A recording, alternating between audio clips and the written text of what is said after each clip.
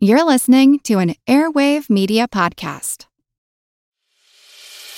As a longtime foreign correspondent, I've worked in lots of places, but nowhere as important to the world as China. I'm Jane Perlez, former Beijing bureau chief for the New York Times. Join me on my new podcast, Face Off, U.S. versus China, where I'll take you behind the scenes in the tumultuous U.S.-China relationship. Find Face Off wherever you get your podcasts.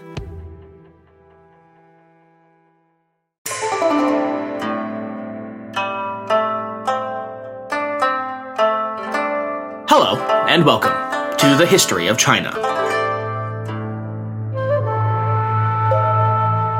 Holiday special for mid-autumn. Fly Me to the Moon. Happy September 10th, 2022, a special day this year because it marks one of the major Chinese and East Asian holidays, Mid-Autumn Festival, known as Zhongqiujie in Chinese, Chuseok in Korea, Tsukimi in Japan, Tet Chung Tu in Vietnam, and by many other names all over the world.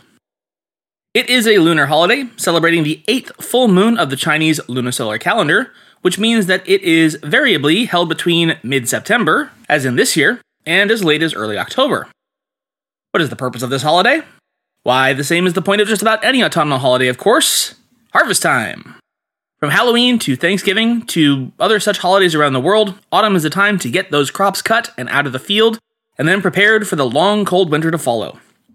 It also means a time of family gathering, giving thanks for the good fortune of the previous year, and prayers and looking forward to the good things yet to come in the spring to follow. And, of course, eating. Lots and lots of eating. You gotta pack on enough calories to make it through the winter, after all. As far as traditional Chinese holidays go, Mid-Autumn Festival is a truly ancient one, dating back at least as far as the Shang Dynasty, more than 3,000 years ago, and likely deriving from even further back than that. Nevertheless, for a significant period thereafter, it remained something of an obscure ritual, one observed by the imperial family and dedicated to the goddess Taiyin Xingjun, the deified iteration of Queen Jiang of Shang, who had stood in opposition, ultimately at the cost of her own life, to the evil of the fox spirit Daji at the end of the Shang Dynasty, and for which she was ascended to heaven as a deity. But outside of that ritual observance, few others celebrated the day, until, that is, the early Tang Dynasty in the 7th century. It then received some amount of wider popularity when Tang Emperor Xuanzong started holding formal celebrations in the palace. It increased popularity even more so during the Northern Song period, where it moved beyond the palace-bound ceremonies and into popular folk custom, as well as cementing its date on the Chinese calendar as the date of the full moon, that is the 15th day of the 8th month of the year. From there, the rise of Mid-Autumn Festival was pretty much assured, and by the Ming and Qing periods, it had risen to become one of the preeminent holidays of the year for just about everyone. As with any holiday of note, there are a variety of traditions, foods, practices, and of course, stories that seek to explain the meaning and importance of Mid-Autumn Festival and its traditions. So today, what I've decided to do is go through one of these main legends of the holiday, and hopefully parse through some of the meanings and importance more fully. More than anything, though, today is about having fun with some old stories, so try not to take it too seriously. Think of it as the story of Santa Claus and Rudolph, or the Easter Bunny, or leprechauns. As all legends do, these shift and change with time, place, and even from telling to telling. So the version that I relate today will probably differ from what maybe your grandma told you under the full autumn moon years ago. And that's okay, since there's no single version of any of these stories. Thus, today, we present the story of Hou Yi and the 10 Sons, and Chang'e and the Moon. Long, long ago, back in the mists of time and when the world was still young, there lived in the jade halls of heaven that sat above the earth many immortal spirits and gods. Among them was the married couple, Hou Yi, and his lady wife, Chang'e. Hou Yi was, without a doubt, the best archer that had ever lived, and so was known across heaven and earth as the Lord Archer, for his arrows would fly true and strike their intended target no matter what, such was his skill with the bow. In fact, all across the land, whenever Hou Yi drew near, the people flooded out to greet him and to hold aloft in their own hands targets for him to shoot with his bow, so confident were they that he would never miss. At some point in this idyllic halcyon age of the newness of creation, disaster struck. The 10 sons rose. Now, some tales have it that there had always been 10 suns in the sky, and that they each took their turns in orderly procession to rise one at a time, as was intended. Yet other tellings say that these 10 burning bodies simply appeared all at once, mysteriously and without explanation, to trouble the lands below. In any event, one morning all 10 of these fiery, glowing orbs decided to rise all together. At once, the earth below began to smolder and burn. Crops withered and caught fire. Animals collapsed and died to cook in their own juices. In short order, these 10 suns, whether by intent or mere ignorance, threatened to turn the whole of creation into nothing more than a desiccated, lifeless wasteland of bone and ash. What was more, into this era of chaos and suffering came terrible creatures to cause further strife. Among them were the powerful monsters Ya Yu, Zhao Shi, Jiu Ying, Da Feng, Feng Xi, and Xiu Shi, all of whom delighted in causing the people great misery. And so arose mighty Hou Yi, charged by the Emperor of Heaven, as beseeched by King Yao on earth, to spare the world its horrible fate under these 10 suns and these terrible beasts. In the charge of this quest, he was gifted by the heavenly emperor a bow of the finest vermilion wood, and a quiver of arrows with white wings. Accompanying him as well was his lady wife, Chang'e. Once Hou Yi arrived on earth, he quickly set to work. One after another, he ruthlessly hunted down and slayed each of the monstrous beasts that plagued the people. Once this first task was complete, he knocked his bow, took careful aim, and fired his arrows into the sky. And true to his prowess, without fail, each shaft found its mark. The suns began to dim, and one after the next fell darkened out of the sky like stones dropping from a great distance. When they hit the ground, it turned out that they were, in fact, golden crows, though each was now quite dead, its flame extinguished. Hou Yi, every inch a peerless hunter and warrior, was soon lost in the immediacy of his craft, and did not think much ahead. That is to say, he had every intention of shooting all 10 of his arrows at all 10 of the suns in the sky, heedless of the eternal freezing night that would surely follow. Fortunately, King Yao thought ahead, and knew that he and the entire earth would need at least one sun remaining in the sky if any one of them were to survive. And so, he secretly stole one of Hou Yi's arrows before it could be drawn. As such, when Hou Yi had knocked and fired his final arrow, lo, there was still one sun in the sky to shine on. Triumphant, Hou Yi was hailed as the savior of the earth and its people from the 10 suns. As such, he was proclaimed their lord and king. Yet, as is so often the case, prowess in hunting and fighting does not always equate to wisdom or justice in rule. Hou Yi, ever vain and proud, soon became tyrannical and selfish in his power. He would spend his days hunting game rather than attending to the welfare and needs of his people, and listened to those who flattered and complimented him rather than those who offered sage advice for the good of the realm. Yet life on earth was not like that in heaven, and in time, Hou Yi became aware that mortality existed in this realm, whereas in heaven, death was unknown, and Hou Yi feared it greatly. One day, he was told that there was a means of defying death on earth and to reign forever.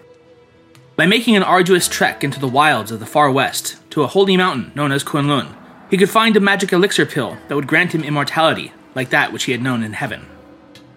Thus, Hou Yi left his kingdom in the hands of his favorite advisor, Peng Meng, and set out for the ends of the earth to find this elixir of immortality.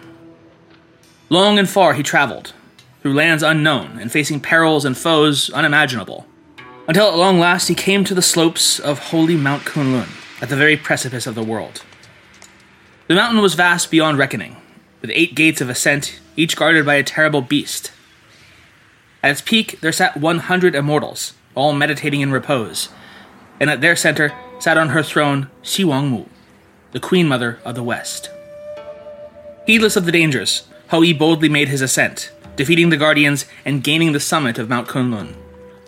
There, as reward for his bravery, as well as for his victory over the 10 suns and the monsters that covered the earth, the Queen Mother duly gave one of the elixirs of immortality, a mark of his courage and proof against death itself. Victorious, Hou Yi returned home to his kingdom and his queen, Chang'e. His return, however, would not prove to be a happy one. In his absence, his minister, Peng Meng, had usurped many of his powers as king. Worse yet, his wife, Chang'e, seeing the sort of feckless tyrant his rule had turned him into, resolved that, husband or not, Hou Yi must not be allowed to rule forever as an immortal on earth. Thus, one day, while he was off hunting, Chang'e secreted herself into Hou Yi's chambers and found his prized immortality elixir, which the Lord Archer had not yet taken into himself. Before she could decide what to do, however, Minister Peng Meng burst into the room, intent on taking the elixir for himself and thus gaining its powers over death. With little else she could do, Chang'e quickly consumed the elixir herself. As the energies coursed through her, Chang'e found that she was no longer bound to the earth and began floating up and away from the clutches of Peng Meng and his minions. As she continued to ascend, Hou Yi spied her as he hunted in the woods. Realizing what had happened, and unwilling to lose his precious gift of immortality, he nocked one of his magical winged arrows and took aim at his wife with his heavenly vermilion bow. Yet even as he prepared to fire, such was his love for Chang'e that for the first and only time in his life, when he let his arrow fly, it did not strike its intended target, but sailed harmlessly past, for he could not bear to do her harm. Lady Chang'e continued to ascend, and though she missed her husband greatly, knew that she could not return to Earth or let Hou Yi have access to the immortality he so coveted. As such, she decided to make her new home on the closest body to the Earth, the Moon. There, she expected to live in solitude, but to her surprise, she found there on the lunar surface an unlikely companion. A rabbit of the purest jade also made its home there. Wishing to help Lady Chang'e return to the earthly home she so missed, each night the jade rabbit would attempt to prepare for her an elixir to return her from her lunar exile, and though it never got the recipe quite right, it would never cease in its quest to help its friend.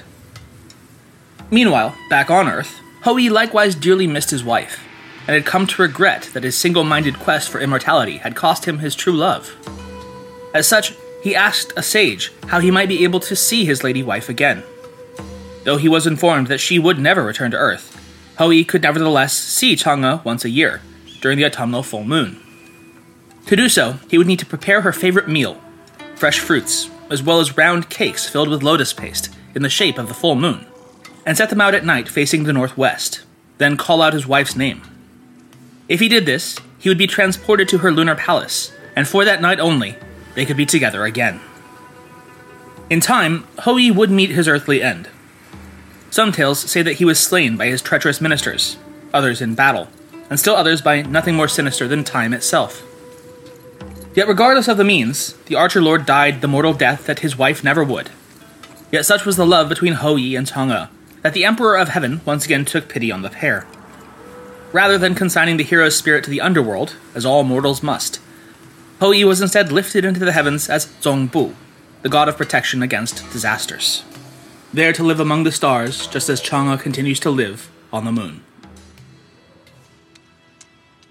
So ends the tale, or at least this version of it, of Hou Yi the Archer, Chang'e the Moon Goddess, and of course, the Jade Rabbit. So if you can, go outside tonight and look up at that big, round, glowing moon cake in the sky, and see if you can see the beautiful Chang'e gazing back at you, or the little green bunny hard at work tirelessly preparing more elixirs.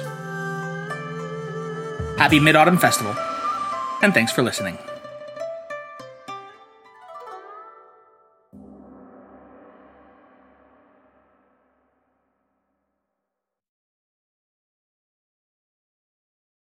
The French Revolution set Europe ablaze. It was an age of enlightenment and progress, but also of tyranny and oppression. It was an age of glory and an age of tragedy. One man stood above it all.